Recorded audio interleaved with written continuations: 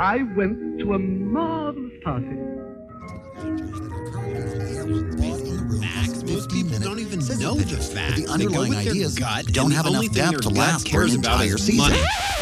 Christopher, this is only going to work if we speak one at a time. Fine. You first, Eric.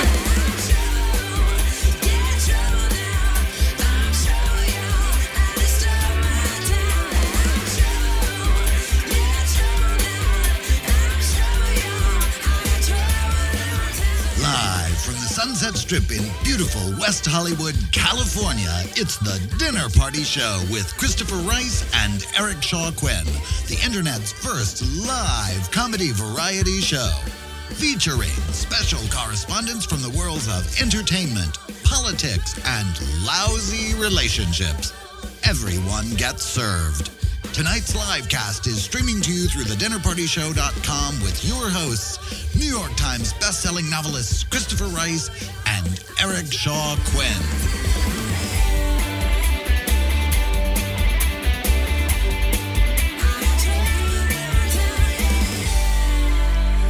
Good evening, I'm Christopher Rice. And I'm Eric Shaw Quinn. And you're listening to the March 31st, 2013 Easter Sunday live cast of The Dinner Party Show. Tonight, the Not Report is more of a challenge than usual. We know what we don't want to talk about, but we have no idea what you want to talk about. Still, it's a tradition.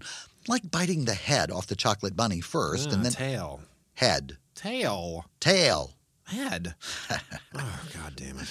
As I was saying, in keeping with the tradition, here's our Not Report for tonight. Tonight, we will not be talking about whatever the hell is happening to Amanda Bynes, right? Including her strange new face and her request that hip-hop star Drake, quote, murder her private parts. Oh, dear. She's either on the express train to Crazy Town or she's a failed attempt by alien invaders to take over a human body as host. And speaking of the failed Stephanie Meyer post-Twilight film, we won't be talking about that disaster either. No, girl. Oh, dear. Tonight we will not be talking about Lilo until she actually does something new. Preach. Getting drunk, showing up late to court, going to rehab, running away from rehab, and generally behaving badly is not new. And we're not talking. We refuse to comment also on the news that Amazon has acquired Goodreads, except to say that there's now one less place where an author's former lover can post shitty anonymous reviews of their books. Also, we're not quite sure what the exact implications are for either website, so we're going to stick to yelling about the Supreme Court. Hear, hear.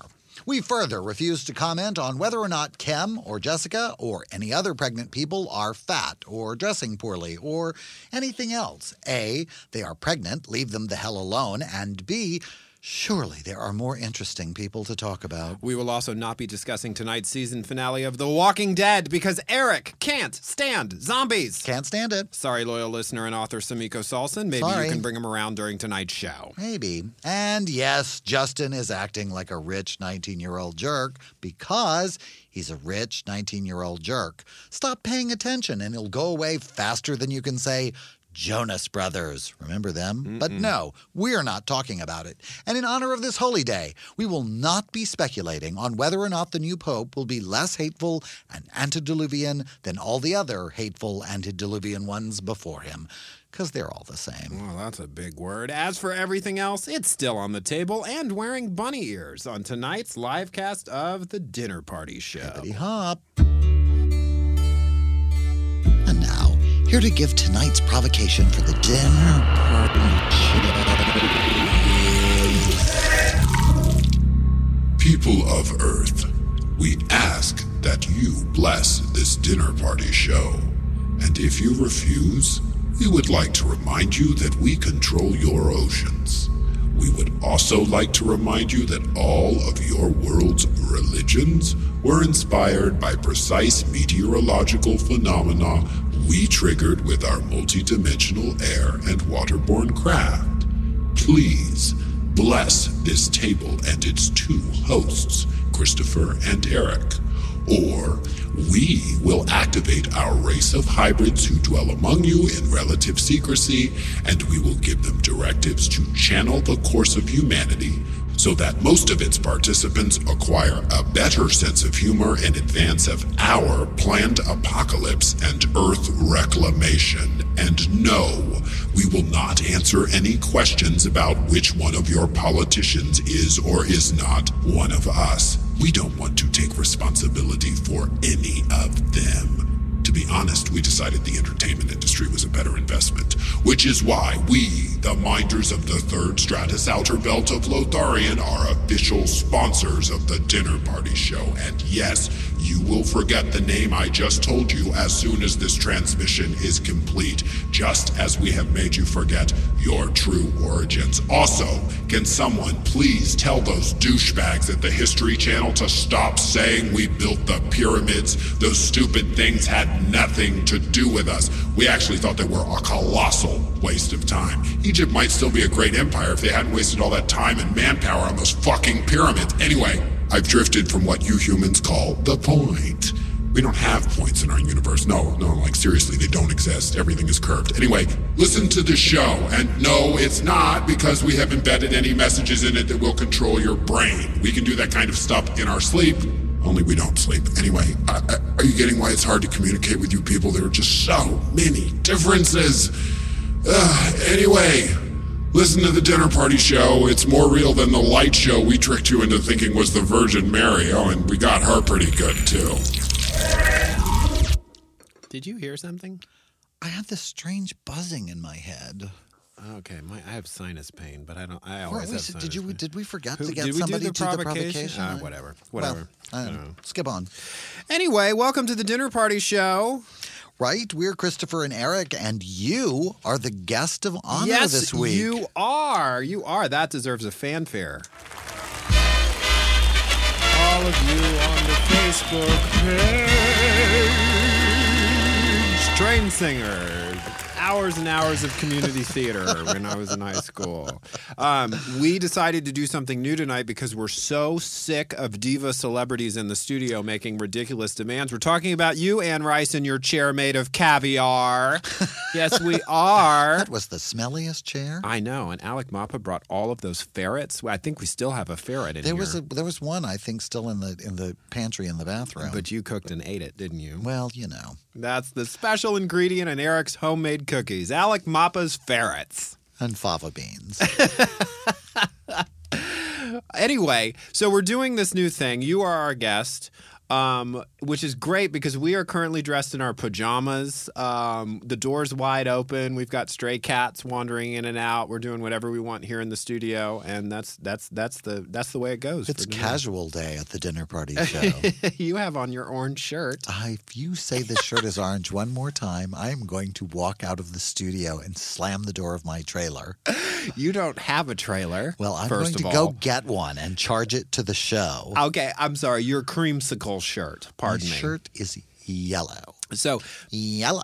Anyway, I'm going to change the subject because Eric won't admit he's wearing a yellow shirt. And because nobody gives a shit what color my shirt is because we're on the radio. Absolutely. And what they don't know is because we don't have a guest that's going to sit across from the table tonight because all of our guests are currently on our Facebook page. We're talking about you, Justin Simpson, Buffy Peterson, Samiko Salson, Michael Minch. The list goes on and on. That Ann lady who won't leave us alone.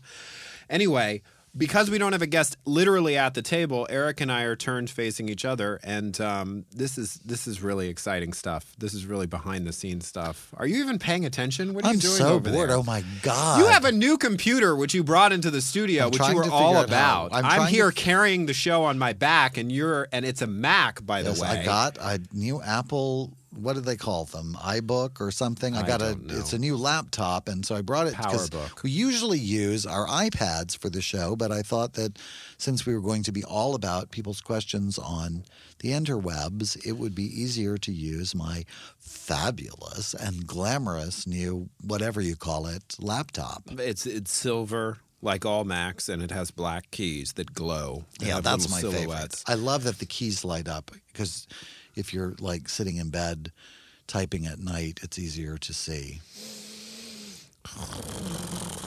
Oh, mine is the boring conversation.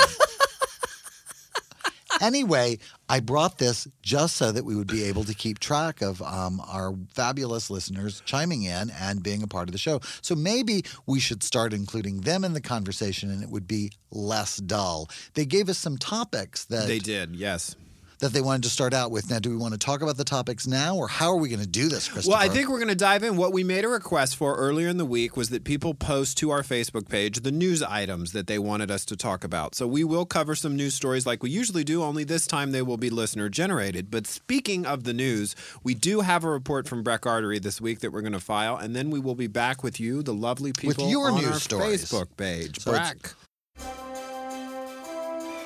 And now, live from the world headquarters of Acme, it's Breck Artery. Good evening. This is Breck Artery.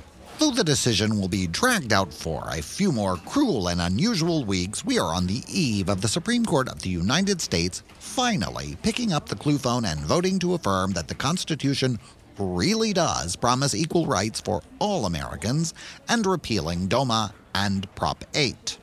The court this week heard arguments in support of the Constitution's assertion that our rights are in fact unalienable. They also heard from some bigoted anti-American anarchist assholes who think they should be able to decide who gets what rights. To help us explore just what the upcoming ruling could mean, we are joined tonight by Andy Didit, Executive Director of Acme. Andy, tell us a little bit about your organization. Thanks, Breck. We are Acme, Americans Certifying Marriage Equality. And where does your organization stand on this divisive issue? Well, frankly, Breck, we're torn. Really? Mm-hmm. Yes, on the one hand, even a complete moron can see that allowing all Americans the same rights, including those of marriage, is implicit in the social contract at the foundation of the entire country. Beyond obvious, and yet many of our alleged leaders seem confused on the issue. Well, Breck, we at Acme can understand. You can? Yes, because who can resist the temptation to meddle in other people's marriages? I suppose. While we think that granting marriage to all Americans is a no-brainer, should the anarchist court majority prove themselves to be the most corrupt U.S. Supreme Court since Dred Scott and actually rule against the Constitution and uphold these travesties of American justice? DOMA and Prop 8. Yes, if they do, we see it as an injustice and an opportunity. How so? Well, Breck, we owe our inspiration to Florida's junior senator and leading moron Marco Rubio, who recently actually said out loud, so that people could hear him, that just because he wanted to prevent people who were different from him from enjoying the same marriage rights that he enjoys, that doesn't make him a bigot. Actually, that's kind of the definition of being a bigot. Exactly, Breck, and it inspired us. We think that if the court upholds DOMA, that opens the floodgates to allow us to prevent morons like Rubio from getting married. I'm not sure I understand where... If Marco gets a vote on other people's marriages, then we all get to vote on his. We at Acme want to certify all marriages. We would actually overturn Rick Santorum's marriage, as his overbreeding demonstrates a completely irresponsible use of the privilege. Imagine the good we could have done to the economy if we could have overruled George and Barbara Bush in time. And with Rubio, well, who needs that kind of detritus in the gene pool? How exactly would this work, Andy? Well, Breck, since a pro-DOMA or pro-Prop 8 ruling by the court would actually mean that the right to marry is something to be decided and regulated by the whim and prejudice of the government and the electorate, we think that we should vote on everyone's marriage. Vote? Yes, every time any couple decides that they want to get married, they have to file just like they were running for office. We could cut down on a lot of impulse marriages by setting a really high marriage petition threshold of registered marriage voter signatures to be granted eligibility to get your marriage put on the ballot. And then we'd vote on every marriage? Right! It's not the marriage equality we're hoping for, but it would be equal. Everyone would be able to decide on whether or not everyone else could get married. Seems a bit cumbersome. Not to mention stupid and unconstitutional, but that's the system we have in place right now. We just plan to make sure it's applied equally and to everyone if it gets upheld by the court. Well, it seems like an awful lot of trouble, Andy. Yes, it does, Breck, but we stand for marriage equality for everyone. So if it turns out everyone gets to vote on whether or not gay people can get married, why not vote on everyone's marriage. Well, it could create an enormous personal burden, rain chaos down on the very fabric of our lives, and expand government exponentially. But to be honest, it really does seem like the fair thing to do. Or everyone could just mind their own goddamn business. Yes, there's always that. Good point. Thanks for being with us, Andy. Thanks, Breck. Until next time, this is Breck Artery wishing you good night and good dinner. You're listening to The Dinner Party Show with Christopher Rice and Eric Shaw Quinn. The Dinner Party Show. We'll be the judge of that. I love ABBA. Did you hear that the lady from ABBA has actually come out with a new album? No. I don't know her name. I don't know anybody's name from ABBA except ABBA. But yeah, they played. It was really strange. They played a song from it on the radio the other day, and the DJs talked during the song, commented while it was playing. I've that's never like heard, somebody's nightmare. Never heard them do it, but they were favorable. They were being favorable. Okay. It was not. They weren't mean, but it was like, wow, she's 60-something years old and has been. Nobody's seen her in 30 years or something. There was a special. I don't know what network it was, but it was a documentary about them. And in one of the women would not appear on camera. She would be interviewed, but she wouldn't allow them to film her talking because she felt she was so out of practice with her English that she'd only really learned English to be in the band. And I remember when they did some TV appearances. Well, actually, I don't remember because I was way too young. Yes. I was told that they said they picked English because, Swedish. They tried to make a rhyme in Swedish, and they did what one of their songs would have sounded like in Swedish, and it was just, ridiculous.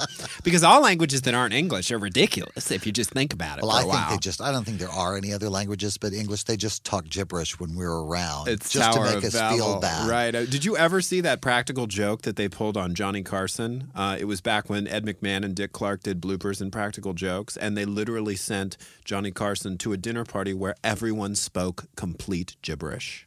I'm not kidding. Like the whole evening. And they just showed Johnny Carson's face the whole night as he just got drunker and drunker and ignored all of them. What do I do? I'm famous. I'm still Johnny Carson. Fuck all these people. I think that's exactly what he said on network television. Fuck all these people. I'm Johnny. That sounds like him. So we have marriage filibuster has been suggested. Yes, John Mattson is saying that we should be able to filibuster someone's position and to for marriage. Settle the great shirt debate, Billy, our resident expert on everything, says that my shirt is scrambled egg color. Which scrambled eggs can often be orange. So, Sumiko, it's not pee-pee or baby poo yellow. It's scrambled egg yellow, although probably tending more towards pee-pee, I would say. Absolutely. And Sumiko, no, we cannot talk about Game of Thrones or The Walking Dead because in some time zones they may allegedly be on right now and we don't want people watching them instead of listening to our show. Well, if they are, they will never know that we were talking about them. Well, no, they may switch over now that oh, fuck, never mind. You already talked about it. I already talked about it. It's too late. Now everybody's gone. Yeah. Sumiko also has a friend named Jody who doesn't know if she likes us yet. She's just started listening to Jody, the show. You Jody, should we're like we're so cool. We're awesome. Come and sit at our table. Justin would like us not to be answering any of these questions or comments currently. He wants us to talk about current events before we get to all the direct response to our listeners on the Facebook page. Justin has been in Palm Springs all weekend surrounded by lunatics and apparently has some control issues. Has heard just about enough from all you lunatics. We're going to find out what he was doing at the white party. We just know that he was at the white party and we do not approve. And we are waiting for the pictures. Okay, so we solicited news stories from all of our lovely, loyal listeners earlier in the week, and the one that we picked out to go to the top of the pile is from Sumiko Salson, and it is Bill Gates wants geeks to build a better condom. Or whoever. I don't know that I'd necessarily turn to geeks, but yeah, they're people with scientific knowledge too. I have to say, I was reading that headline word for word. This is a CNN article. Gates wants geeks to build a better condom. I'm not sure who's writing the headlines at CNN, but I think they had some weed that day. Well, I think that, it's the influence of that idiot. Jeff Zucker. Eric hates Jeff Zucker. Well, I don't hate him. I just think he is the perfect example of the Peters principle. He destroyed NBC. They put him in charge of NBC, and he literally wrecked the network, and now he's wrecking CNN. I don't know why. I wish that somebody would let me be the head of NBC for 5 years. Like some billionaire would just say, okay, Eric, Nobody's watching anyway. It doesn't really matter. We've fallen behind Univision, which they have. NBC got to be when they were at their best, they got to be what they got to be by focusing on doing quality programming. And I don't know what's going on over there or has been for a while, but they've just completely lost their minds. And it just seems like, honey, I could show you what to do if you just what would let you me. do? What would you do, and what does it have to do with building a better condom? It would take nerves of steel. It has nothing to do with building a better condom. It has to do with you just sort of have to commit and then just wait it out. Mm-hmm. You can't do a quality program, and when it doesn't get American Idol numbers the first time they put it on the air, you don't cancel it. You commit to it. Right. It's with anything. You have to work on building an audience. They're going through this crazy fight over, it's starting again with The Tonight Show. Oh, God. It's working. Just leave it alone. It's fine just the way it is. You're already in number one. Worry about everything else that's going to hell in a handbasket. And when Jay decides to retire, well, you can worry about that later on. Right.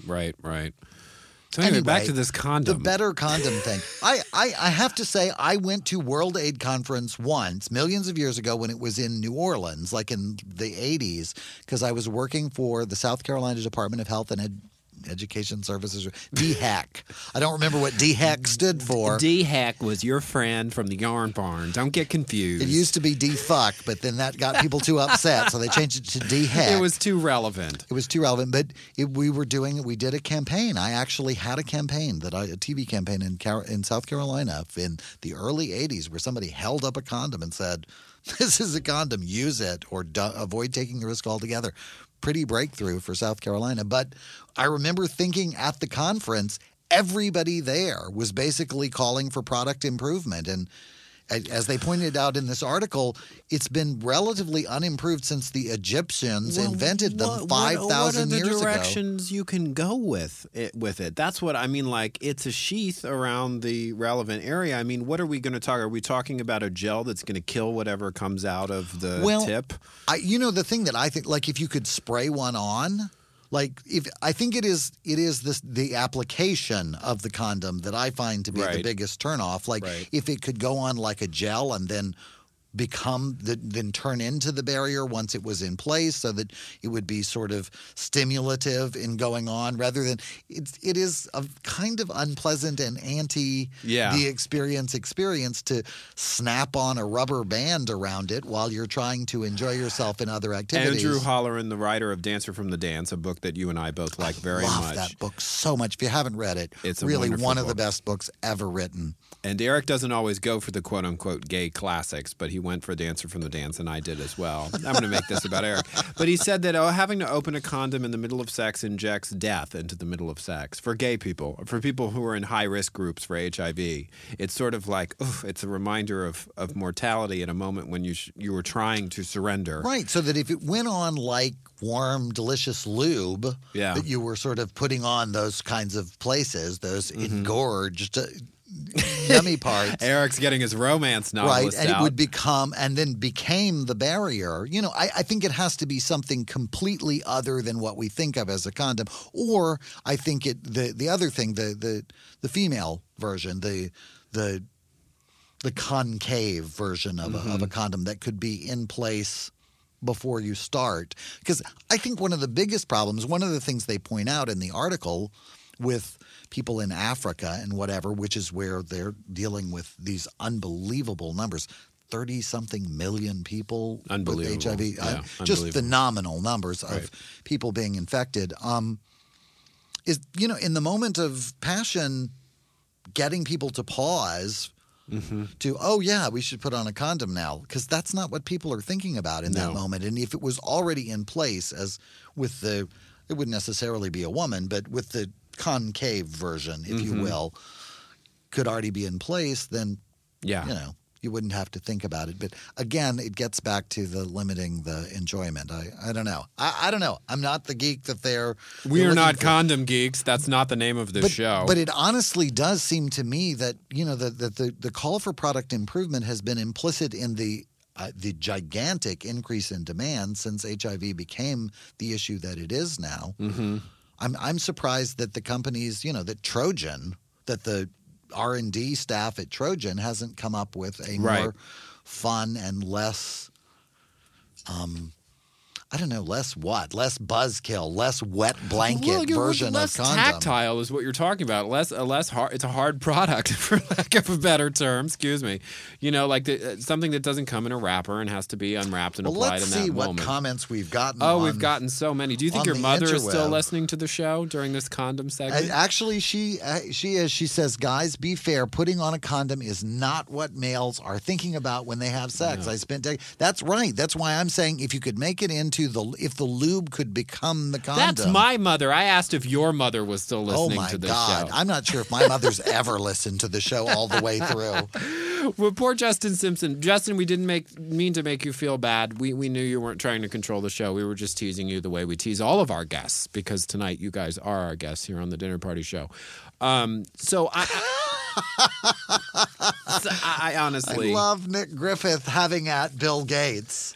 Geeks speak to Bill Gates and demand above OS2, you first.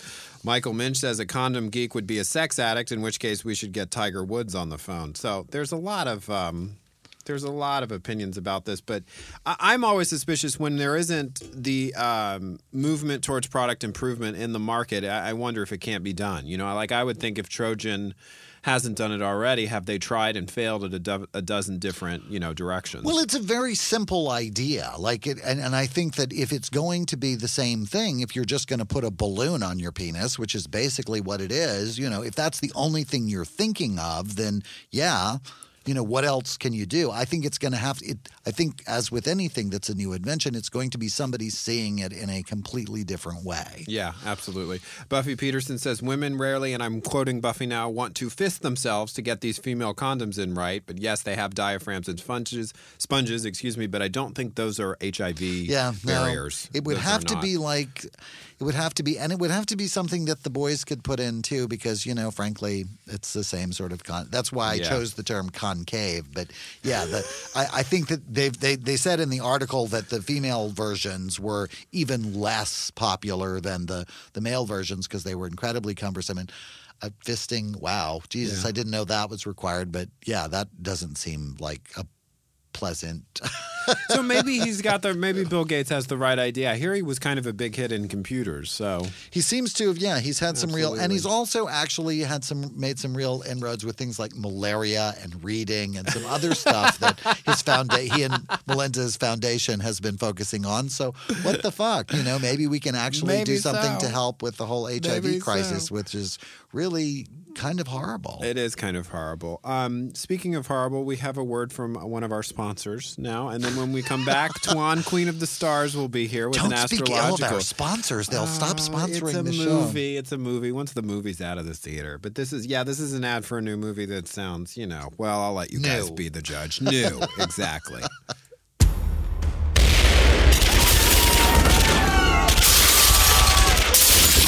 They have seized the largest shopping mall in America.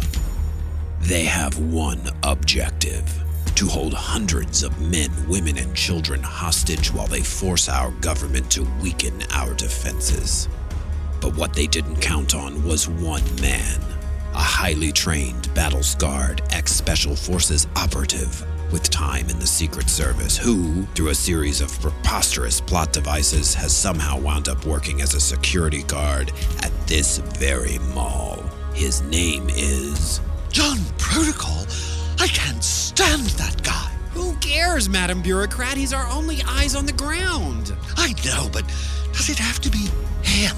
He's trained in 5 different forms of physical combat. I know, but he's so rude. He's already killed 5 of the terrorists. Yeah, but we fired him, right? Yeah, and I'm not really sure why. He's asking our SEAL team outside the mall to try to get a stash of artillery through one of the ventilation ducts so we can stage an assault on the terrorist nerve center inside. Oh, no, thank you. If he wants to be all, I'm Mr. Rogue Terrorist Killer, he can get his own gun. Madam Bureaucrat, at the risk of sounding insubordinate, our country is at stake here. He insulted me during a congressional hearing. He insulted your shoes. They were great shoes. Madam Bureaucrat! Oh, fine.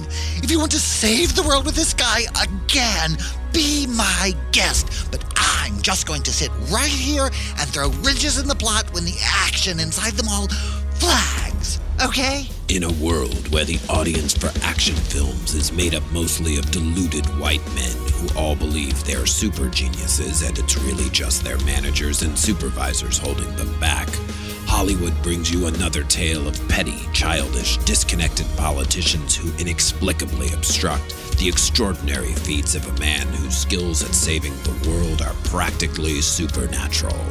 This summer, it's John Protocol. Are we really not going to help this man? He's already saved the world 9 times. They were great shoes.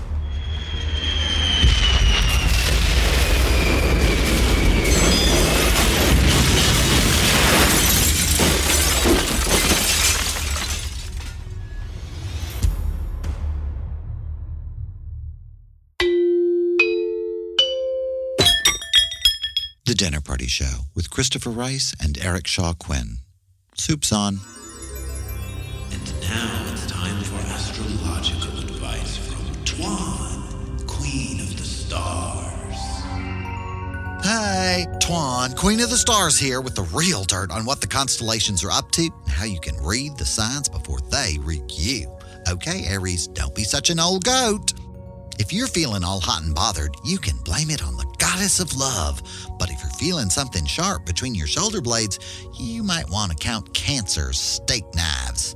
Venus is in Aries through the middle of April, and romance has the stars spinning. You'll find yourself bold, spontaneous, and willing to take a few romantic risks. If you're single, it's a great time to get involved with someone new. If you're in a relationship, you might just be able to talk that shy partner into trying that little experiment you got shut out on the last time you brought it up. And if you're friends with Cancer, you just might find those secrets you confided in that treacherous crab all over town. Last week's full moon in Libra should enhance the influence of Venus, improving all your relationships and bringing balance to every aspect of your life. Now's the time to accept invitations, attend social gatherings, and give your charms a chance to shine. You'll be surprised at how far a smile and a kind word will take you, bringing reason and peace even to formerly prickly situations. Unless you're dealing with that crab Benedict Arnold, and then you'll just wind up with egg on your face and your most private thoughts on the internet. If you're redecorating, choose peaceful tones and tranquil textures to create a soothing and protective environment. As the moon begins to wane, donate old clothes or furniture to charity. And if you're looking for a way for everyone you've ever met to find out about that vacation romance you've managed to keep a secret since the 90s, just tell that sidestepping crab Cancer and your most personal details will be Twitterfied. Thanks to Venus, luck favors the bold.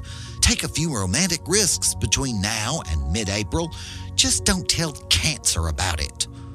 Till next time, this is Twan reminding you to watch out for the stars.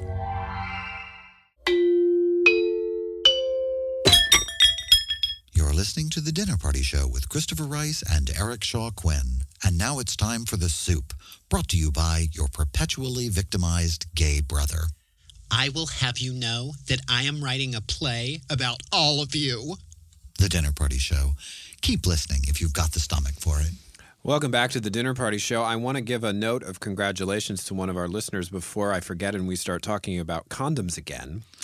Lee Willis Hughes posted on the page earlier this week, and this is a direct quote, "I know it's not a massive news story, but my partner of 18 years and I have been approved as adopters in the UK and will hopefully know who our children will be in 2 weeks." Hooray! That's great news. That's a big story. He goes on to say, "No surrogacy for us. We want to help the forgotten children, 5 to 8, and siblings. We don't care if they are girls, boys, or a mix, or with problems.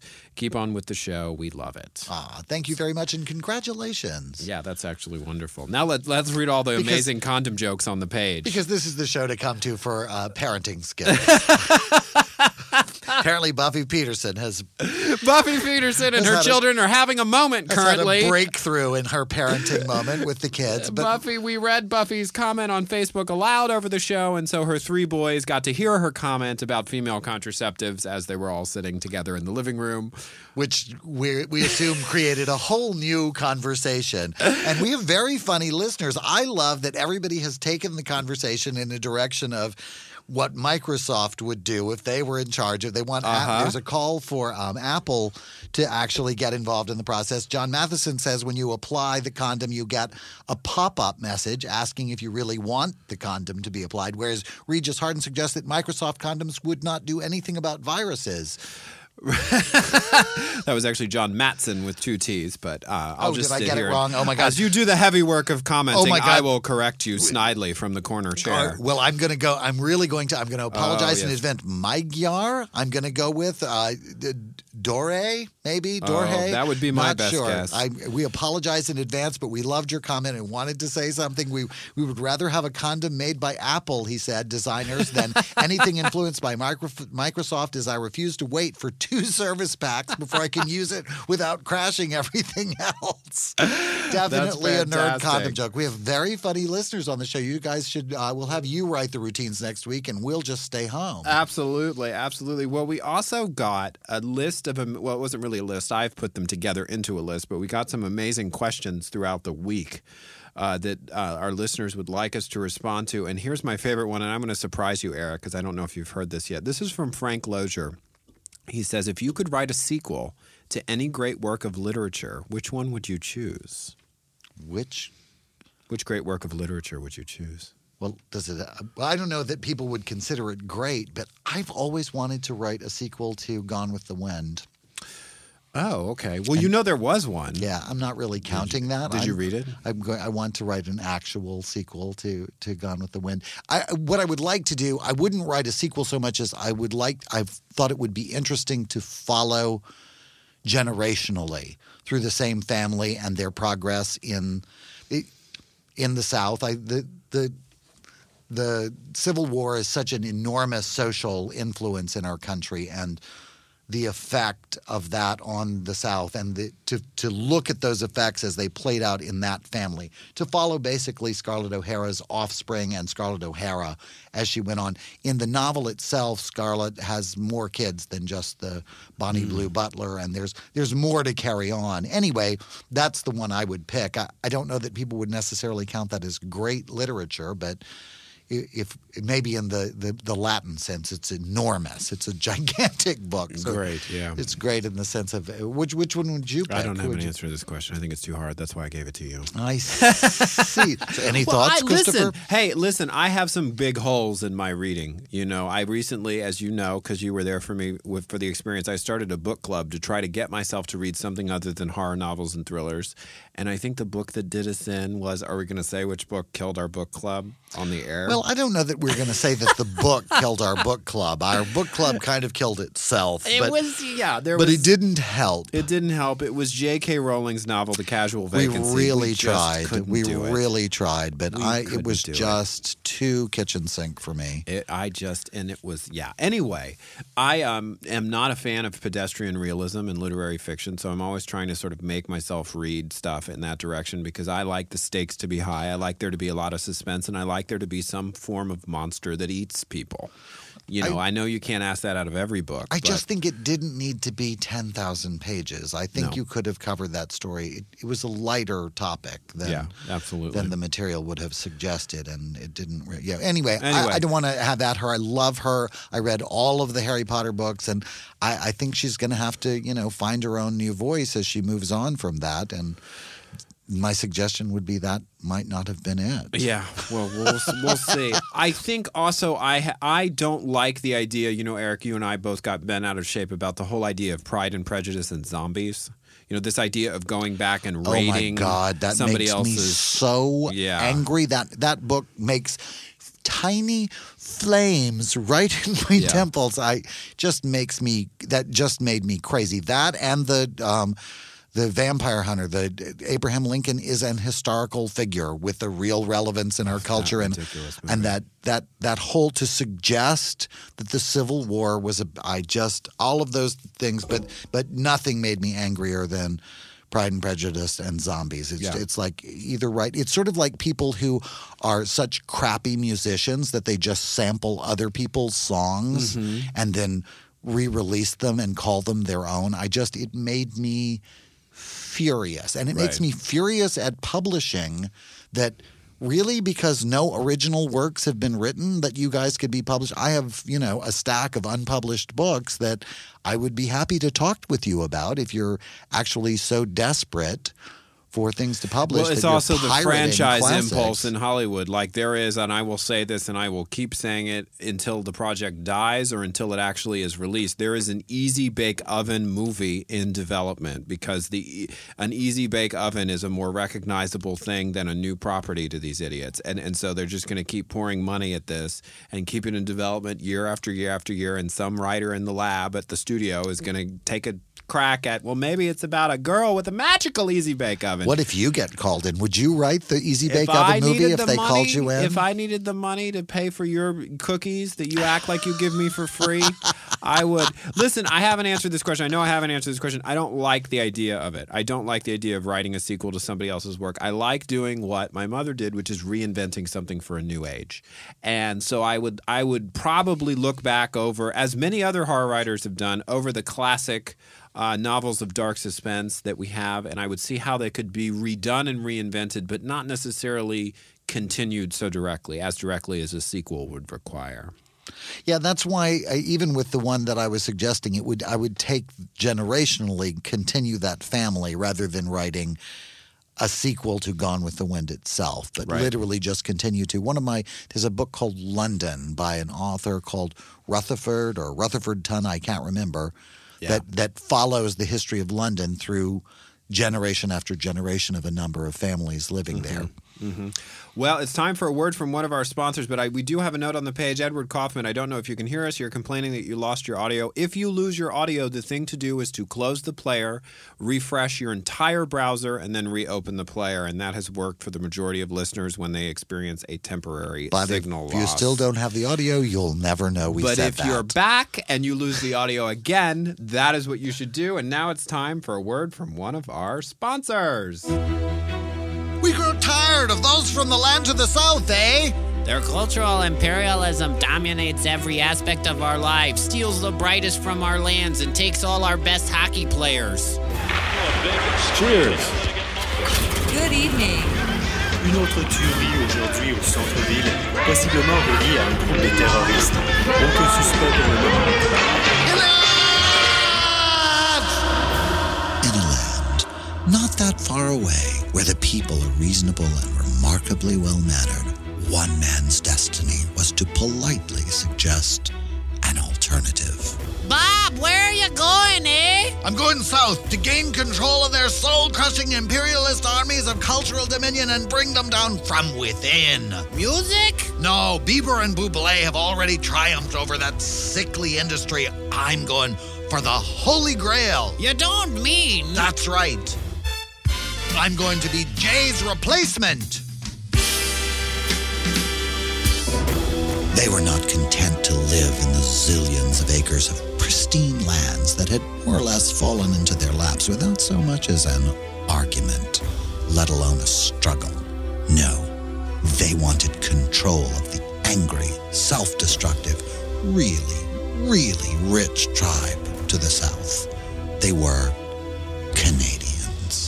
You're so impatient, dude. Why not just wait for the production tax incentive trap to do its work? Eventually, their television will all look like Vancouver and be so bad they'll stop watching.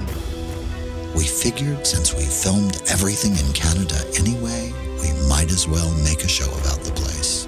Victory! Stop doing that, eh? Sorry. Canadians, coming this fall to the History Channel. We can't remember why we called it that either, but we're still doing better than the Learning Channel.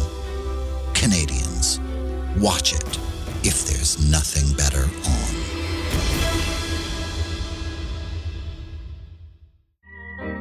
and I hear your answering echo so dear.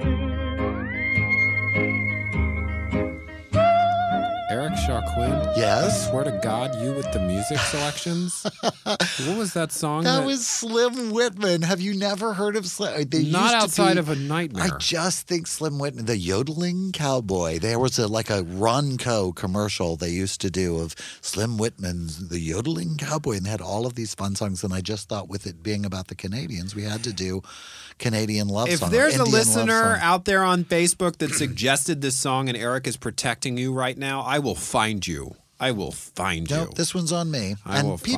People like it when we pick eclectic and eccentric music. I think some of it can be fun. People also like it when I bitch at you for your eclectic and selective music choices. The Apple side, the PC side has weighed in the Apple PC condom battle.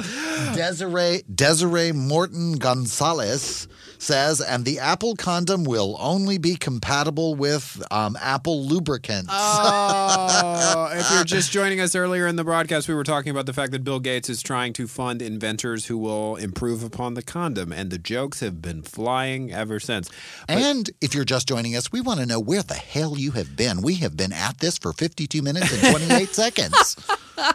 And we'll be here for another hour, and then we repeat the show constantly, as I like to say, on our stream here. Because that sounds really marketable and appealing. The Dinner Party Endlessly. Show. You cannot get away from us. Oh. Anyway, now it's time for, oh, Lord, she's back. Relationship advice with our maven of relationships, and she has a big anniversary coming up tomorrow. Okay, I can't wait to hear about it. It's always so refreshing to know that there's somebody in deeper denial than I am. Here she is. She's in a relationship. Yeah, right.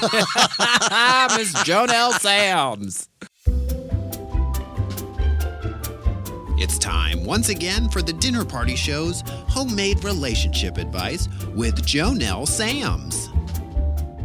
Hi, this is Jonelle Sams with homemade relationship advice. If you have a relationship question, you can send it to me, care of the Dinner Party Show's Facebook fan page, or at jonelle@thedinnerpartyshow.com. Well, we have a first here on homemade relationship advice this week. As you know, it's Be Our Guest Week on the Dinner Party Show, and that means it's all about you, the Dinner Party Show listeners. But that's always the case on homemade relationship advice. Anyhow, I don't want to spoil your surprise, so I'll just read this week's listener letter, and you can see for yourself. Dear Jonelle, my partner and I have lived together for over 10 years, but have only been married for just about 6 months since New York State would allow us to. It seems that as soon as we tied the knot, my partner started going to the gym for what seemed like 12 hours a day. Now, I must admit that my partner has become really stacked. I guess that means he's very fit. Lands, how they talk in New York. Anyhow, he continues, but lately, Jonelle, every time I try and give my partner a friendly pinch to get things started, I just get the cold shoulder. That isn't exactly what he said, but you get the idea. He goes on. What can I do to get the party going between us again? Please help me find the spark in my marriage. Thanks. Signed, Living with a Heavenly Body in Purgatory. Did you get it? That's right. I think he's gay. I saw on the news where New York has just recently started allowing gay people to get married to each other. So that's my guess. And good for them. We don't have any gay people in Poison Creek, so we don't need marriage equality laws here so much. But I hear there's lots of gay people up in New York. And I know there's a lot of controversy on MSNBC about gay people being able to get married. But I'll just say this. It seems to me that everyone is missing the point. For those of you who don't want gay people to have sex with each other, I think marriage is the perfect solution. Marriage is a lot like Christmas. Everyone's all excited about unwrapping the presents, but once they're unwrapped, the tree goes out by the curb and the wrapping goes in the fire. Once the presents are open, the party is over. You've got a perfectly good toaster oven, but you don't get up early to see it or even pay special attention when you put your toast in. You just enjoy your toast and get on with your day. Marriage is like that. Everyone's all nerves and excitement and anticipation, and then the honeymoon is over, literally. So people who are opposed to gay people sleeping with each other in that honeymoon kind of way are wasting their time opposing gay marriage. Let them unwrap the presents and the party you keep calling the sheriff to complain about will be over. Myself, I'm in favor of marriage. Everyone's. It's a wonderful gift, and I wish it for everybody. Tomorrow, April 1st, is my anniversary. Merle and I will be married for 23 blissful years. And yes, heavenly, the honeymoon is over. But cheer up, because once the honeymoon is over, everything else can begin.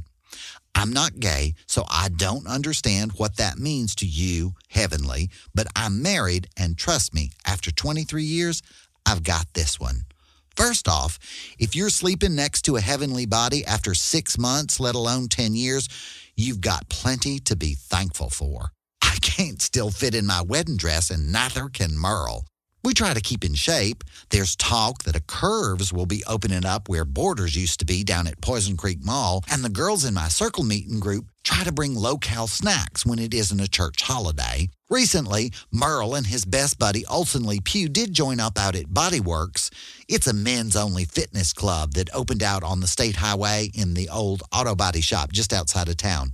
Body Works. Clever, huh? Those boys go out there all the time, and neither of them seems to have lost a pound, but they do seem to enjoy themselves, and they always come back in the best mood. So, if your partner is feeling good and in good shape, I think both of those are blessings you should remember in whatever kind of prayers you say at night.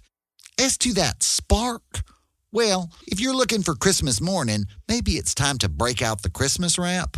Or better yet, head down to that gym and get a heavenly body of your own. I don't know if it'll put the spark back in your marriage or even give you a heavenly physique, but if you're anything like my Merle, you might just be in a better mood and not care nearly so much about when Christmas is coming again. The most important thing to remember about marriage, heavenly, is that it is about the long haul. With the joyous prospect of my 23rd anniversary looming, I can't begin to remember what Merle was up to 6 months in. I'm just thankful that you were able to get married in the first place, and I hope you'll be complaining about each other 22 and a half years from now.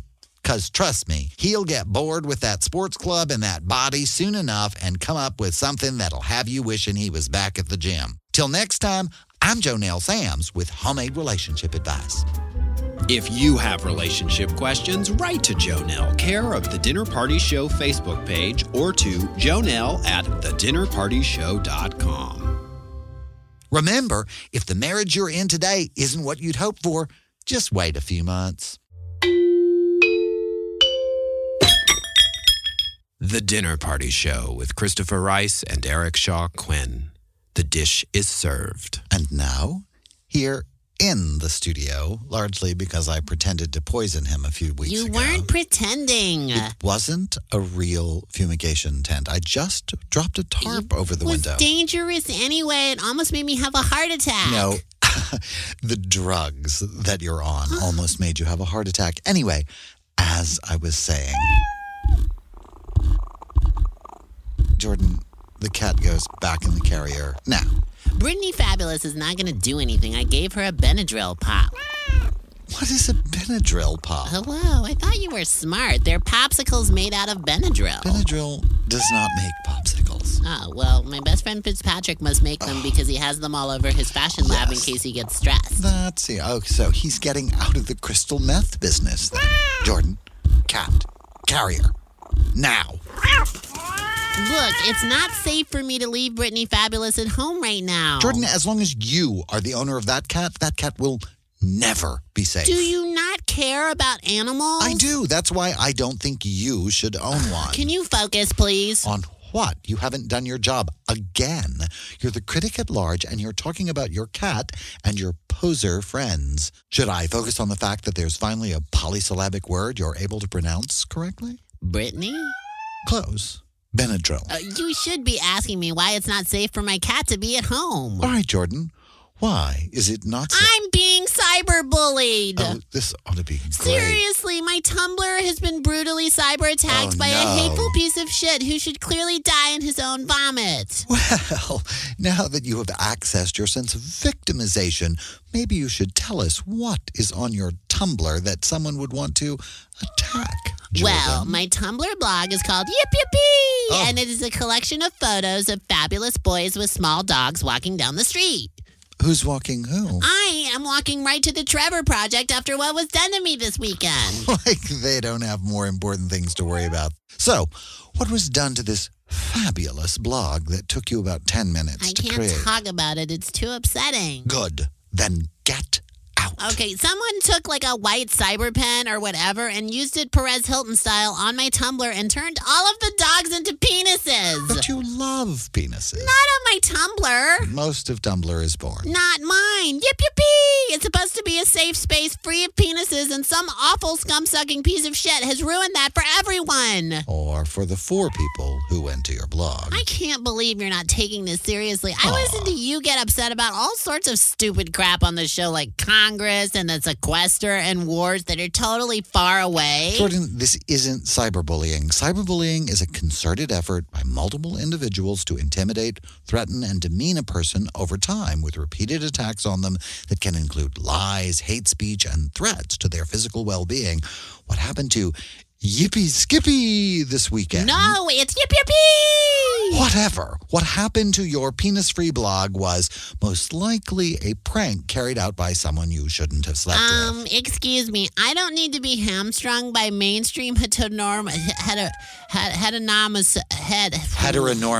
Right. I am not hamstrung by heteronormative conventions around sexuality. I have a non-monogamous view of relationships. Only the relationships you're not in. So what you're implying is that I wasn't cyberbullied this weekend? I'm not implying it, Jordan. I'm saying it. So it's safe for me to leave my cat at home when I'm not there? The more distance between you and that animal, the better. Okay, well, thanks for clearing that up. I'm going to go now. Okay, well, thanks again for whatever this is, Jordan. Come on, Brittany Fabulous. It's time for Froyo. Goodbye, Jordan. Yeah, goodbye. That was a close one. That ought to keep the little jackass in the dark, huh? I knew it was you. I knew it. Get him, Brittany Fabulous. Get him. Jordan, knock it off and get your goddamn cat off me. Get him off. Get off.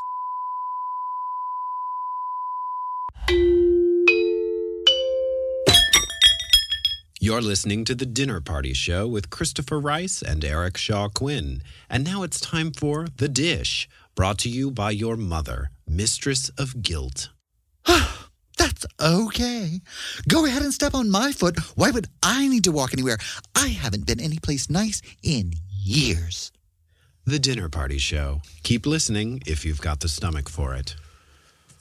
Welcome back to the Dinner Party Show. Michael Minch has a question on the page that I share. Why wasn't Jordan at the white party? Did you guys do that report earlier in the week? Yeah, no, that was a pre-record. Justin Simpson apparently said he was the loudest one at the pool yesterday. So, that's right. He's going to do a report from the white party for next week. We actually have a remote set up. How did that go? Did you guys do that already? You know what? You'll just have to wait and find out. I would say. You know what? I would say that probably it's going to be just what you'd expect from Jordan and less. All right. Well, the white party is kind of his element. Yeah. You know. Okay, well, we have, speaking of Justin, who said he spotted Jordan at the white party, he has a question for us about the world of self-publishing, or what we should really call e-publishing. He says, I finished my first novel on January 12th, 2013. It's called Christopher. The unauthorized biography. No relation to the Dinner Party Show host, I swear. Okay, fine. Well, then never mind. So we won't be talking about it. Thank you, Justin. No, I'm just kidding. He's thinking of self-publishing because it seems like the big publishing houses want you to have some sort of publishing history to begin with. I know the topic of self-publishing has been talked about before on the show, he writes. So if this is of no use to you guys as a discussion topic, we can throw it out the window, and I'll keep looking for more things to bring up. No, I think it's very useful. The synopsis of his novel sounds very interesting. It's when an up-and-coming New York City artist, Aaron Anders, makes an abstract painting which includes adding DNA to the mix of paint from a seductive young man named Christopher. Night Gallery. The painting receives massive attention when it goes up for bid at Sotheby's, and Christopher is reported missing at the same time, making the painting a possible crime scene and Aaron a suspect. Ooh, that sounds good. Very interesting. Very cool.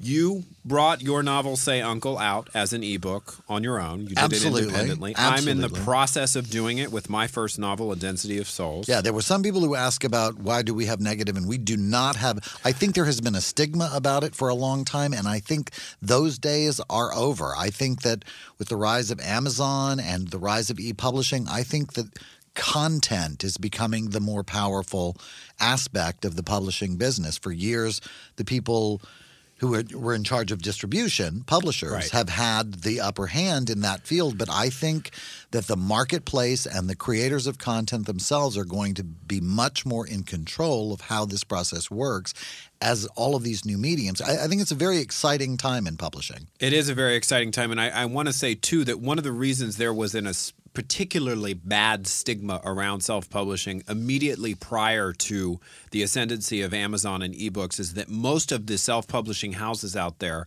were charging you money. It was like a racket. Yeah, kind of scammy. They were saying, pay us to publish your book, and the deals were very shady. And the reality of it is that your books were not going to be carried in the major retailers. No, they were just going to ship you boxes of books, and you could, and even that was, not terrible. You could go to conventions or book festivals and actually sell your books yourself. But the promises about where you would be for sale were very, very vague and murky and shady. And then along came Kindle. There weren't any places. And then along came Kindle and Amazon, and everything changed. And I think everything changed because everybody started buying e-readers. If they hadn't bought e-readers and there hadn't been the market for it, I'm not sure Amazon would have gone into the business of creating this platform. But you brought Say Uncle out. Say Uncle is available for sale as an ebook in our store.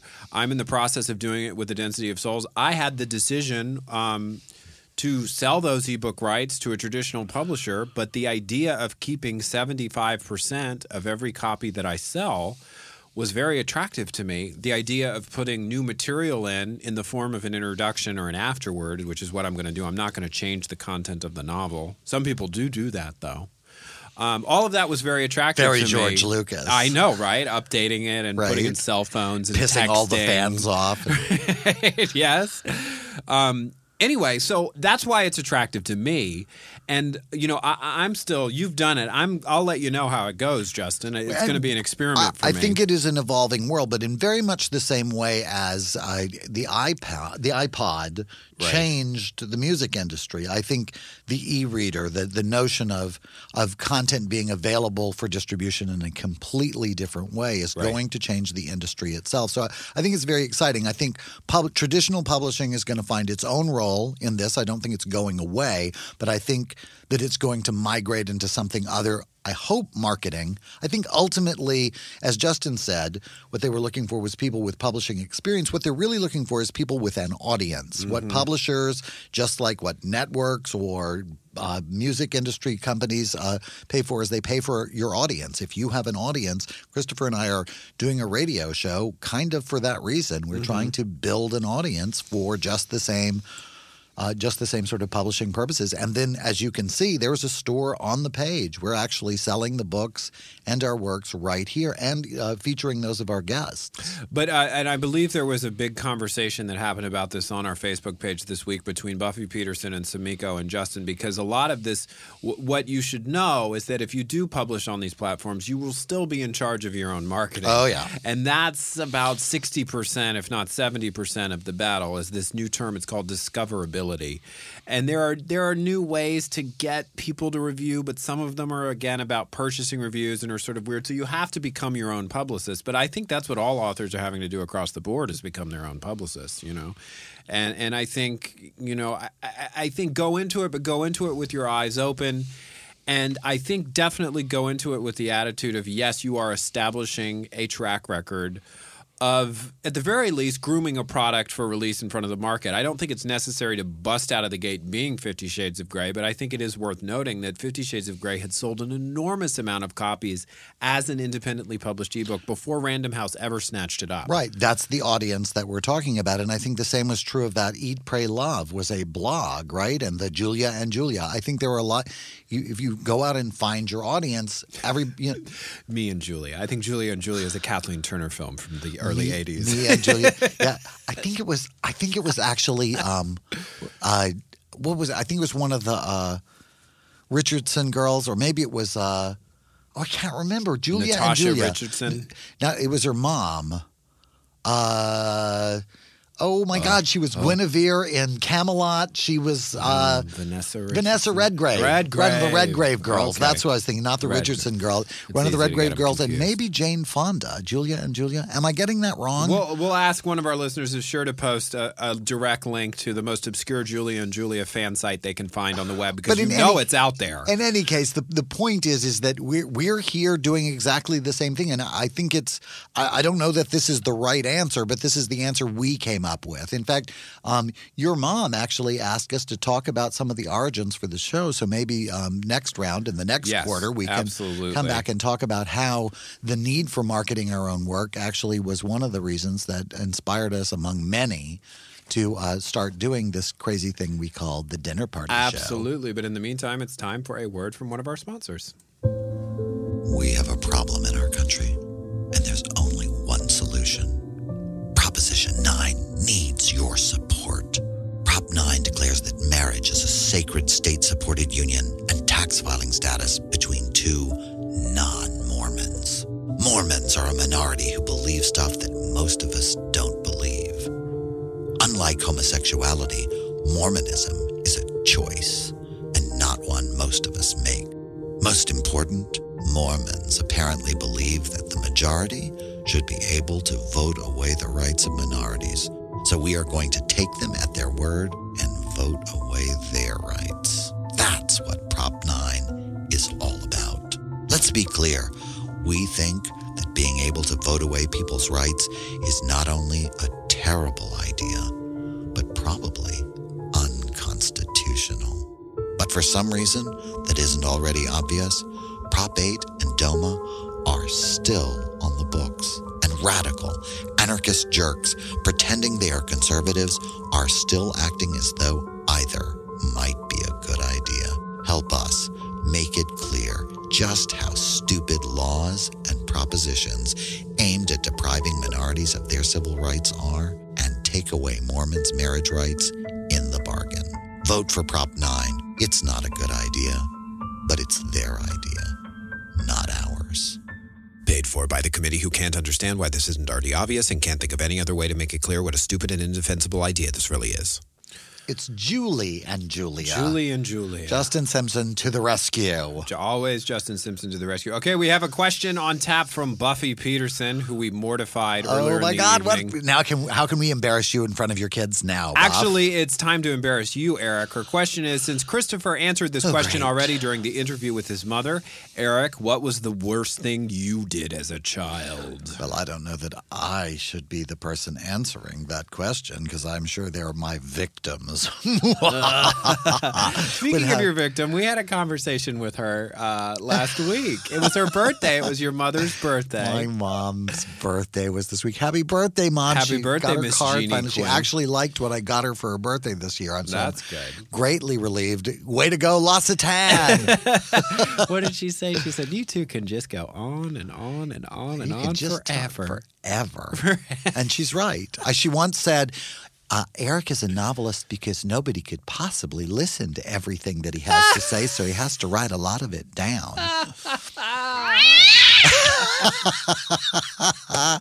She's the best. Anyway, there's the obvious choice. Apparently, when I was very young, I watered the living room. Oh, yeah. I came in through the sliding glass door with the hose, hosed down the living room. I'm sure there was great gnashing of teeth and rending of garments. They got everything all put back together, and then I did it again. You did it more than once? I did it more than once, yeah. So that would certainly count. I think the thing to me, that has always seemed like I've had this voice since I was like 8 years old. Mm-hmm.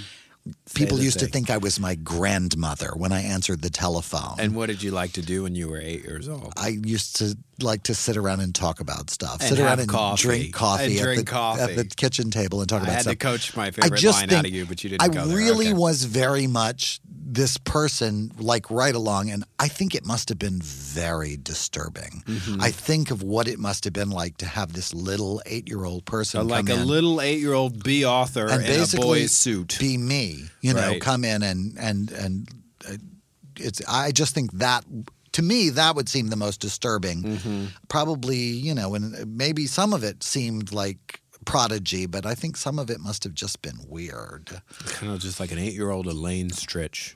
Yes, yeah. Absolutely. In that a little sort hoodie, of in a little hooded sweater. Right. I had a red hoodie. Yeah. Little Red Riding Hood. I had and red cowboy the ladies boots. who lunch in the cafeteria, I'm sure. I could recite poetry. Mom says that when I was 6 months old, she could hold me up because I couldn't sit up on my own, and I would recite the poems that she had read to me, which I just think sounds kind of frightening. It doesn't sound frightening. It is frightening. Like it's completely a terrifying. 6-month-old baby saying "The owl and the pussycat went to sea," and a beautiful bee. Probably my voice hadn't quite turned into this, but I don't know. Maybe it was this.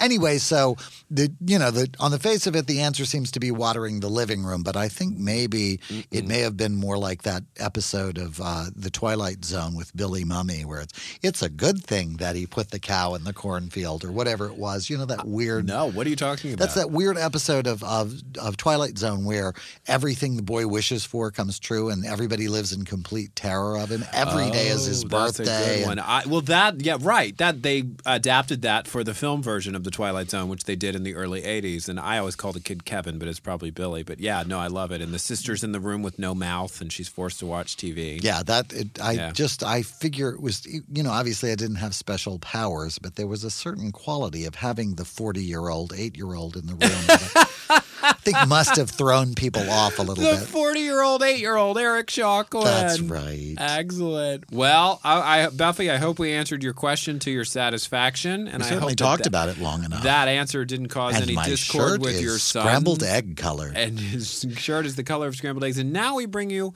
a very special excerpt from a very special podcast. We like to occasionally go around and cherry pick what other people are doing in the world of podcasts, and this is what we picked for you this was more week. Of a persimmon than a cherry, I think. Well, we'll let them decide, okay? Right, Why don't we stay out of it, okay? Thanks. Here on the Dinner Party Show, we love to keep you in touch with the latest and greatest in the wide world of podcasts. That's why this week we're bringing you an episode of Largely Unedited, the official podcast of the New Yorker magazine. Hello, I'm Dorothy Wallace-Craven, Deputy Managing Editor of intimidating new web-related ventures here at The New Yorker that no one else on staff can quite figure out yet. I've gathered some of our best and most long-winded writers to discuss their articles in this week's issue of The New Yorker. Joining me to parse his 50,000-word exploration of the potential foreign policy implications of Afghan beekeepers who were displaced to Pakistan during the Soviet invasion is Henrik Clodhopper, and I'd like to begin by asking him to take his hand off my thigh. Oh, dear. Quite sorry. Do forgive me, Dorothy. Also with me today in the studio, which doubles as our break room, is humorist Edward Weinstein, who in this issue wrote a highly satirical take on Washington's political scene from the point of view of a hypothetical flea who has been traveling on President Obama's shirt collar since his most recent inauguration. I have to say, I managed to read the first 10 pages last night, Edward, and your typical acerbic wit was on display for almost all of them. Thanks a lot, Dorothy. I appreciate it. Thank you. Thanks. Henrik, let's start today's 4-hour discussion with you. What ramifications do you see for relations between Pakistan and Afghanistan in today's social status of displaced Afghan beekeepers? Well, it's quite interesting, you see. If you look at the ramifications of them prior to the displacement and then you compare them to their ramifications now after the displacement, one can assemble a reasonable facsimile of new ramifications for tomorrow, which say much about future ramification should there be another displacement or perhaps no displacement at all. Which is not to say we don't include in any of these ramifications or facsimiles of same the status of the bees to which I devoted a great deal of time in the piece. Indeed, you spent so much time on the bees, it seemed around page 45 as if you were actually writing from their point of view, or attempting to write from their point of view. Well, each bee seems to have its own personality, and it was quite a challenge whittling it down, if you will, and just picking 13 or 14 bees to explore in the piece. So you didn't really whittle them down at all, did you? No, of course not. That's not what we do here at The New Yorker. I see. Mr. Weinstein's piece, which I mentioned earlier, was written from the point of view of a hypothetical flea traveling on President Obama's shirt collar. Oh, would you say your two pieces are similar? Oh, no, absolutely not. I'm not a satirist at all and don't pretend to be one. No offense, Mr. Weinstein here, who seems to have perhaps nodded off. Are you awake, Edward? Oh, yeah. Bees. Gotta love them. Ha ha! I'm funny. Yes, indeed. Oh, my. Edward does appear tired. Was he signed to one of those 35-year contracts by Tina Brown? I believe so, yes. Don't talk about me like I'm not here, Henrik. Well, you're not, really, are you? And the flea in my piece is actually traveling on the president's necktie, not his shirt collar. Do your homework, Dorothy. I would if it hadn't taken me the last 4 days to read half of this week's issue, which only included the first third of your piece, Edward. Yeah, well, for the really funny stuff, people should just follow me on Twitter. Nobody there gives me the editorial directive to put people to sleep. My dear boy, you do sound as if you haven't been at the New Yorker very long at all. Well, I've spent most of my time here napping, so maybe. The goal of our esteemed publication is not to put people to sleep. Rather, it's what we senior writers and editors refer to as AISF. I'm not sure I've heard of this one myself, Henrik. Oh, but you have, dear girl.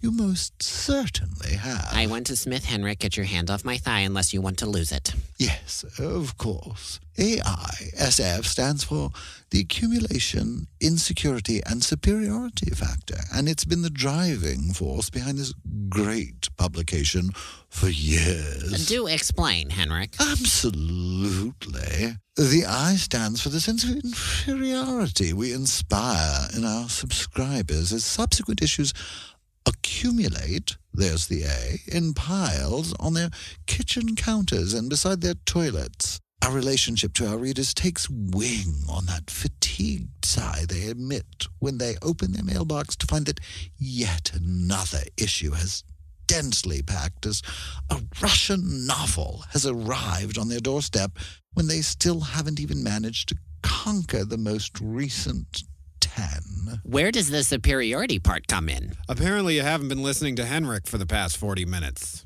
Indeed. But the S in AISF actually represents the aura of superiority subscribers project with those very same piles of our magazine that can inspire a sense of inferiority in them. Several hundred issues of The New Yorker, stacked in a prominent location in one's home, can send a message to friends and relatives. I am smarter than you, and I have the patience of Job. Oh, bite me, Henrik. Most people just read Talk of the Town and toss us in the trash. Don't forget the cartoons. No. The goal is not to be remembered, my dears. It is to be the only magazine on earth that is feared and worshipped by those for whom it is written and not those about whom it is written. Indeed. And now we break for some risk-free, middle-of-the-road jazz music that only appeals to wasps. When we return, 3 hours and 45 more minutes of deep discussion on just about everything Henrik has written. What are you doing, Edward? Tweeting. It keeps me awake.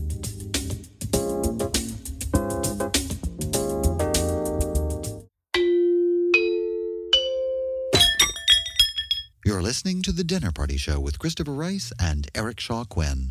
And now it's time for dessert, brought to you by your sister's new husband who's had way too much wine. I mean, everybody's cheated at least once, right? I mean, am I right? The Dinner Party Show. Keep listening if you've got the stomach for it. Frank Lozier, Thank you. Earlier in the show, I don't think you were able to be with us, Frank. We were talking about how one of the members of ABBA had come out with a solo album. I actually heard the song earlier, yeah. Yes, and are we going to pronounce her name right? Agnetha Falsong is the name of the woman. So I believe the answer is no. We're probably not going to pronounce her name right. I have no idea, but yeah, she's the... they call her Aggie. Aggie. Yeah, Aggie. Yeah. You know, little Aggie from Sweden. Aggie ABBA. Absolutely, Aggie ABBA. So thank you. I have not heard the song. Eric it was actually quite good. They played it on the radio the other morning, and I'm looking forward to hearing the rest of it. But anything more from them, I love ABBA so much. I do too. Almost as much as I'm loving all these chocolate bunnies that we've just been devouring. Almost as much here. as I'm loving all the wonderful questions from our loyal listeners on Facebook. Here's the thing. We should talk about this now before I forget. We need an affectionate nickname for our listeners, and I'm going to propose dinner partiers. But we are open to suggestions. Oh, I like from that. Dinner partiers. Our partiers. Our partiers, yeah. Yeah, I like that. Dinner crack whores doesn't have the same ring to it. Party liners. Dinner pantyhose. I don't, whatever. I lost the joke. Anyway, so we're putting that out there. Post your suggestions on the page. Panty liners. I just don't know. Party liners. liners. Even wear pantyhose anymore? I stopped like 4 years ago. Well, because they just didn't make them for people as tall as you. I know. There was always a run. The crotch was right in between your knees. I had to get a cigarette lighter and melt two pairs together to sort of get them to go all the way up my legs because I'm 7 feet tall, as Eric likes to say. Gigantic. It's finally time for us to answer a question from my mother. Eric and Christopher, my beloved geniuses, she writes. Aww. What about talking on the show more about how you came to do it? What gave you the idea and what you found you were up against? Topic. And why you went it alone, creating your own free, independent internet radio show with your own charming and tasty studios in West Hollywood. Yum. And also talk about the growth of the show and what we might look forward to. This dovetails with another question from Michael Verratti, who says, I'm curious to know if the dinner party show embarked on a grand adventure, what would it be? Would it be a movie like A Prairie Home Companion or a Showtime series like This American Life? So it's all about our dreams and our unbridled ambition. And I think it also leads right out of what we were talking about earlier from Justin's question and Buffy talking about the way in which writers are having to find a new way to reach their readers. Absolutely. To what was it you called it? I was trying to remember the term. The reachability. Discoverability is the term. Discoverability. Because it isn't the same as marketing where the channels are few and acknowledged and it's what you put, how much money you spend to push your product through those channels. This is about being part of a very big pile and being found. You know, it can feel like you're a needle in the haystack, but there's certain things you can do to sort of try to move to the top of the stack.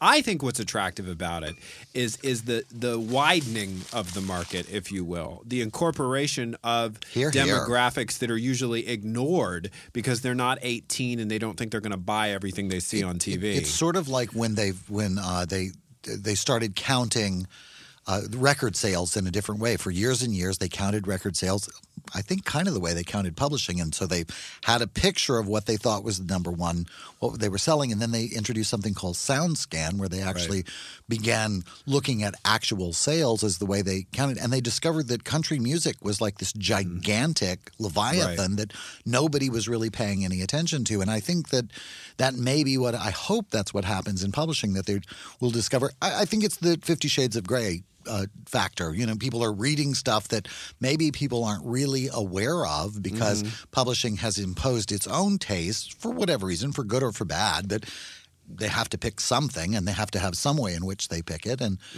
that has ruled out, consequently, everything else. Whereas the new marketing model is whatever the market wants is what the market will have. Right, and there are some people who are afraid of that because they think it will mean only 50 Shades of Grey all the time, but I don't agree. I think it creates space and it creates room for different things, and I think what we're seeing that So the hell with some people. You know, the hell with them. The hell with them and their fear. Fear is fuck everything and run. That's what it stands for.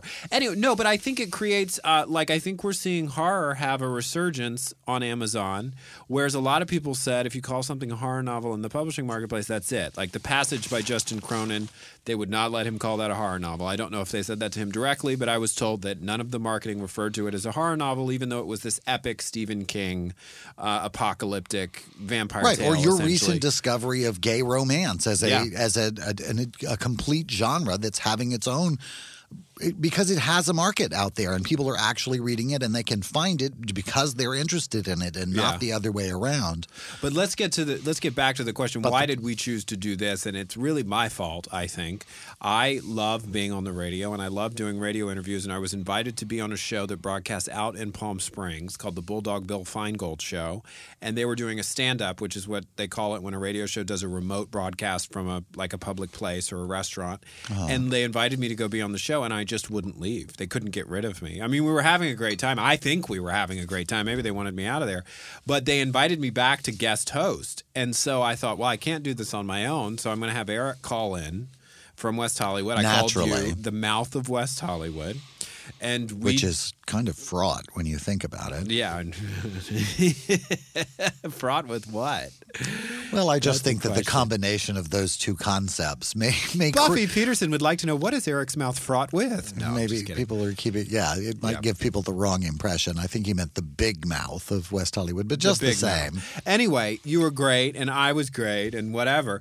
And I got a taste for it. We were brilliant. Everybody was very moved, as we like to say. The snake people really just couldn't stop talking about us. Right. And then these internet-driven radio stations started cropping up here in L.A., and a lot of our friends were involved in them, and we started talking about, what? Why are you laughing? I just have this picture of people getting the anti-radio station spray. It keeps cropping up. We've sprayed it, and we've burned it, and we've tried cutting it back, and they just keep coming back. Do you remember when you said to me that time I was at your house, and you had the New Age station on, not very loud, and it sounded like tinkling in the background, and I said, are those wood nymphs, Eric? And you were like, yeah, I sprayed last week, but the nymphs, they just come back and back. Anyway, that got him in the sound booth. That's always good when we wake him up. Yeah, my entire world exists in a 50s TV commercial. You accuse me of being from a movie in the 40s because occasionally I will just take a drive. And you will ask me when I'm going to take a drive. Right, he does this just because he enjoys driving. If you've driven in Los Angeles, you'll understand my bafflement. Hey, listen, the drives that I take are late at night, and they're like 10 o'clock, 9 o'clock, 10 o'clock at night, and I go over the canyons when there's nobody on them. Because traffic gets great around here late at night. It does. If you ever went out of the house after 6, you would know. Oh. Anyway, back to our origin story. Right.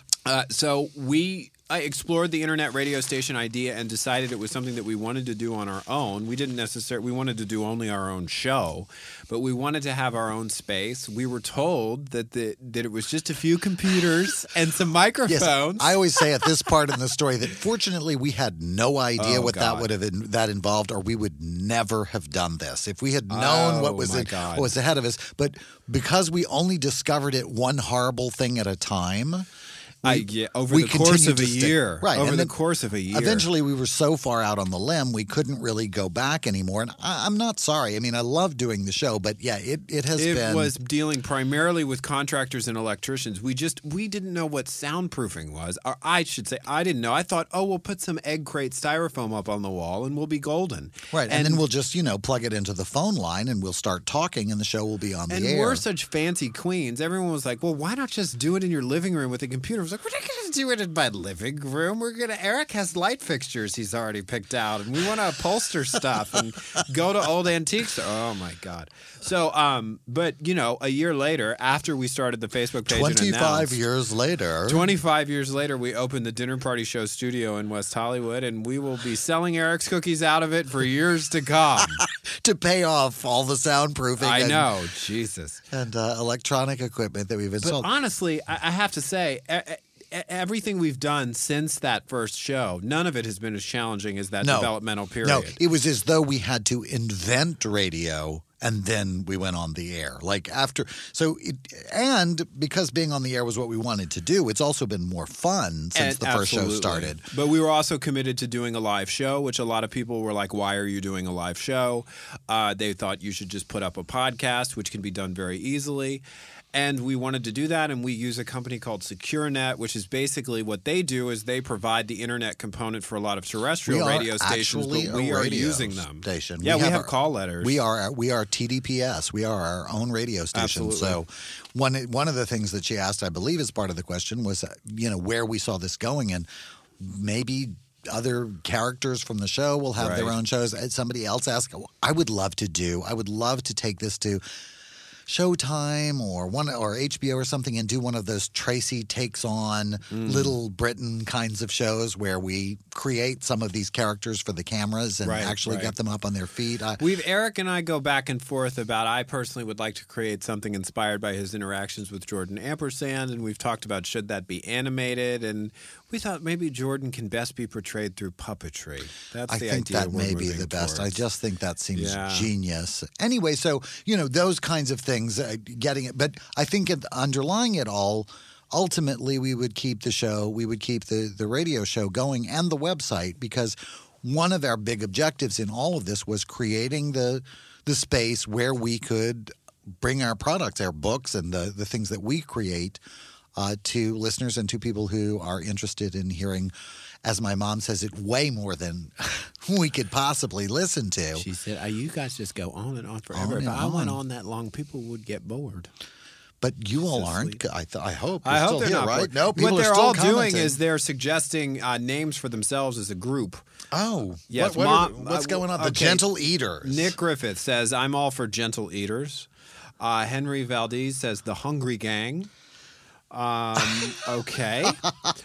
John Matson says Dinner Party Critics. Okay. And Desiree Morton Gonzalez says Party Crashers. Then she says, no, I don't know, but I kind of like that. Dinner Party Critics. Jody Rose, who didn't know if she liked us earlier in the evening. We're glad you're still here, Jody. She's saying diners, patrons, or spoons. There's something about spoons that I like. The dinner party show. All right, spoons. All right, spoons. Hello, good evening, spoons. Little spoons. The Sundayers. There's a lot of good ideas, and we will look them over and then decide on what we want because it's our show. Right? I love this picture from MASH of The Last Supper. That's so brilliant. I love that, Michael. Absolutely. Okay, so we do have another question that we had talked about answering. There she is. There's the song. Eric, Frank actually posted the song. Yes, I'm sorry. Are you focusing? I'm focusing on our gentle listeners. I think we have enough time left in the show to cover this. For Christopher and Eric, how hard was it to come out of the closet, and at what age did you make the decision? This is from Buffy Peterson's son, Sean.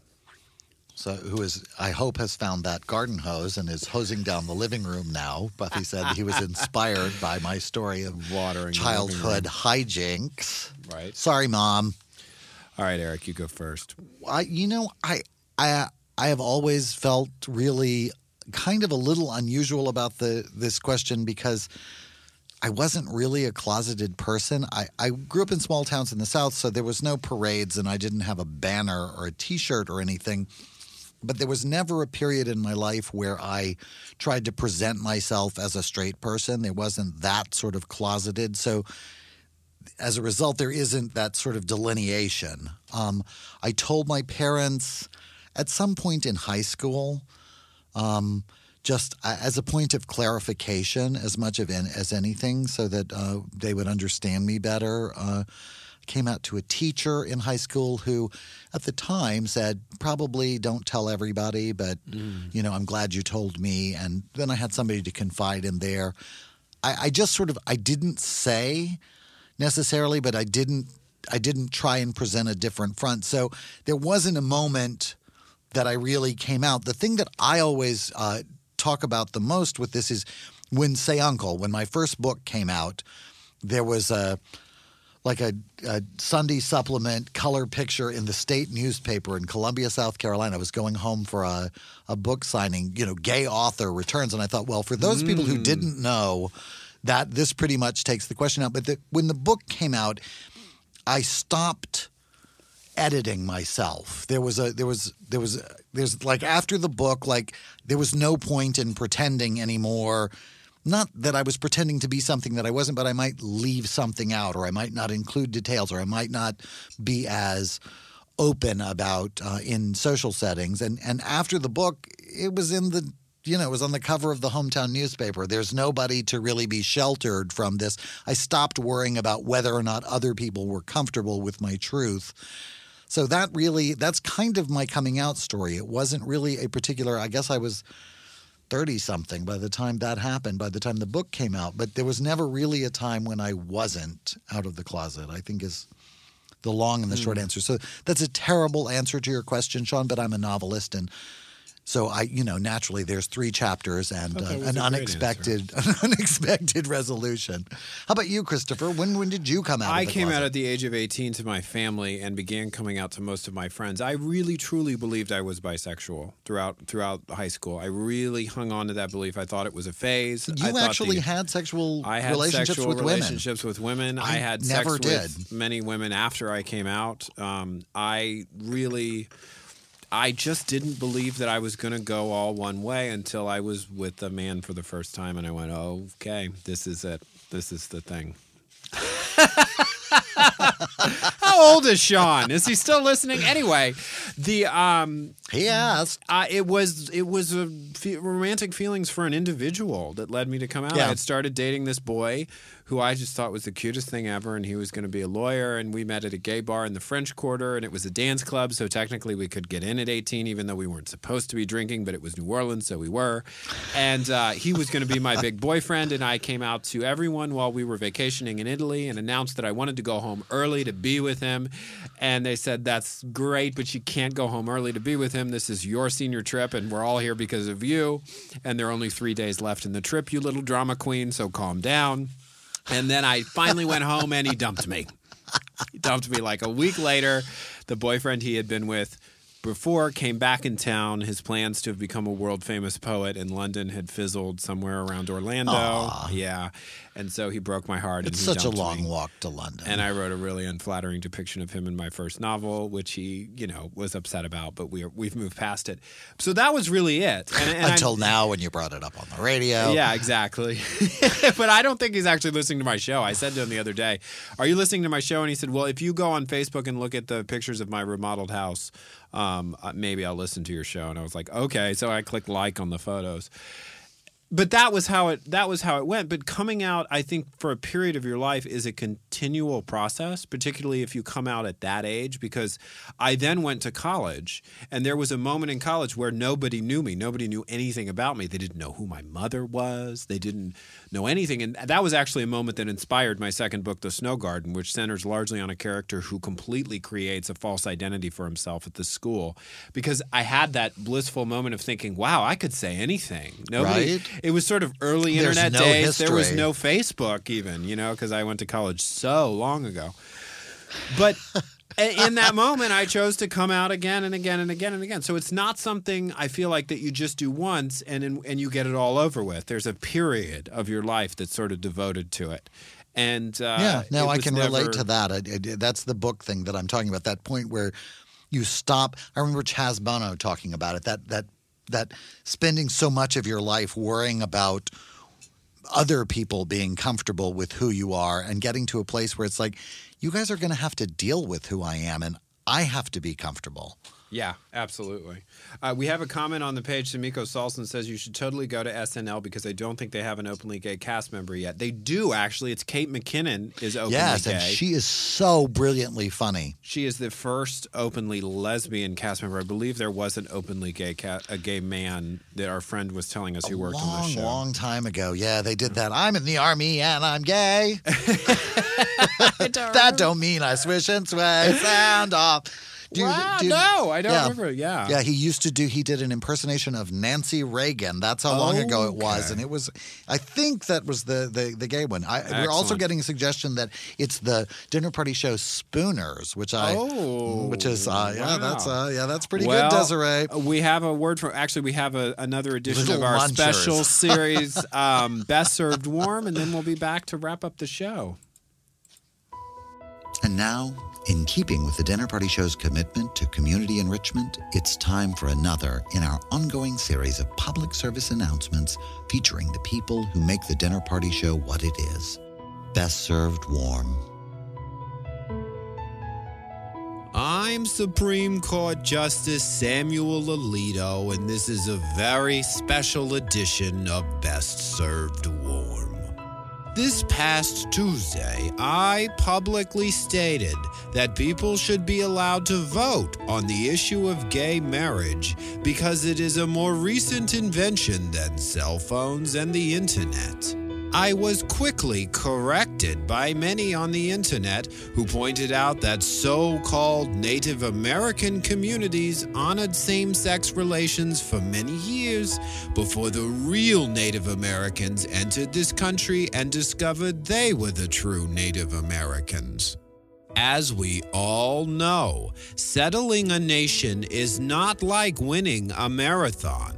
It's not who crossed the finish line first. It's who came up behind them the fastest and kicked them to the curb the minute they sat down to catch their breath. That's what the free market is all about, folks. So while humility and a willingness to be corrected are admirable qualities in any man, you can't establish a precedent using a group of people who didn't exist. So my message for you all today is twofold. It's fine to correct people on the internet, but only if you're willing to argue within the same arbitrary parameters that make their argument work in the first place. Also, when you win the race, make sure to see who's still running behind you and what they're packing. I'm Justice Samuel Alito, and this is Best Served Warm. Well, this has really been great. Oh, what were that? There was some chimes. Some chimes. This is great. I love doing this. You guys are the best guests. They are the best guests, but Samuel Alito was really a jerk just now. Are you not going to comment on that? I think it's kind of amazing that we have not talked about any of the Supreme Court of gay marriage stuff all You want to know the why? whole show. We've been distracted by our other most interesting topic. What? Us. Oh, right. My favorite topic. Like people posted news articles and stuff, but most of their questions were about us, and they were like, well, since you asked, here's 20 minutes of our reflections on us. We got all jumped up on chocolate Easter bunnies and talked about ourselves for 2 hours. We did get asked about our tea, and we have a new tea in the mix. David Barinholtz from the American Tea Room, who visited the show a few weeks ago, brought us some Kensington, which is very potent. We're loving it. Our sadistic manservant, Shea Butters, has been bringing us cups of black tea all evening. So this has been great, though. It's a blend.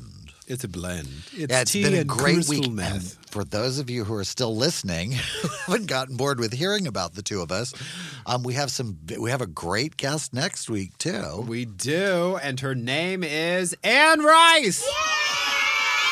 Oh shit! I do that to the kids all the time.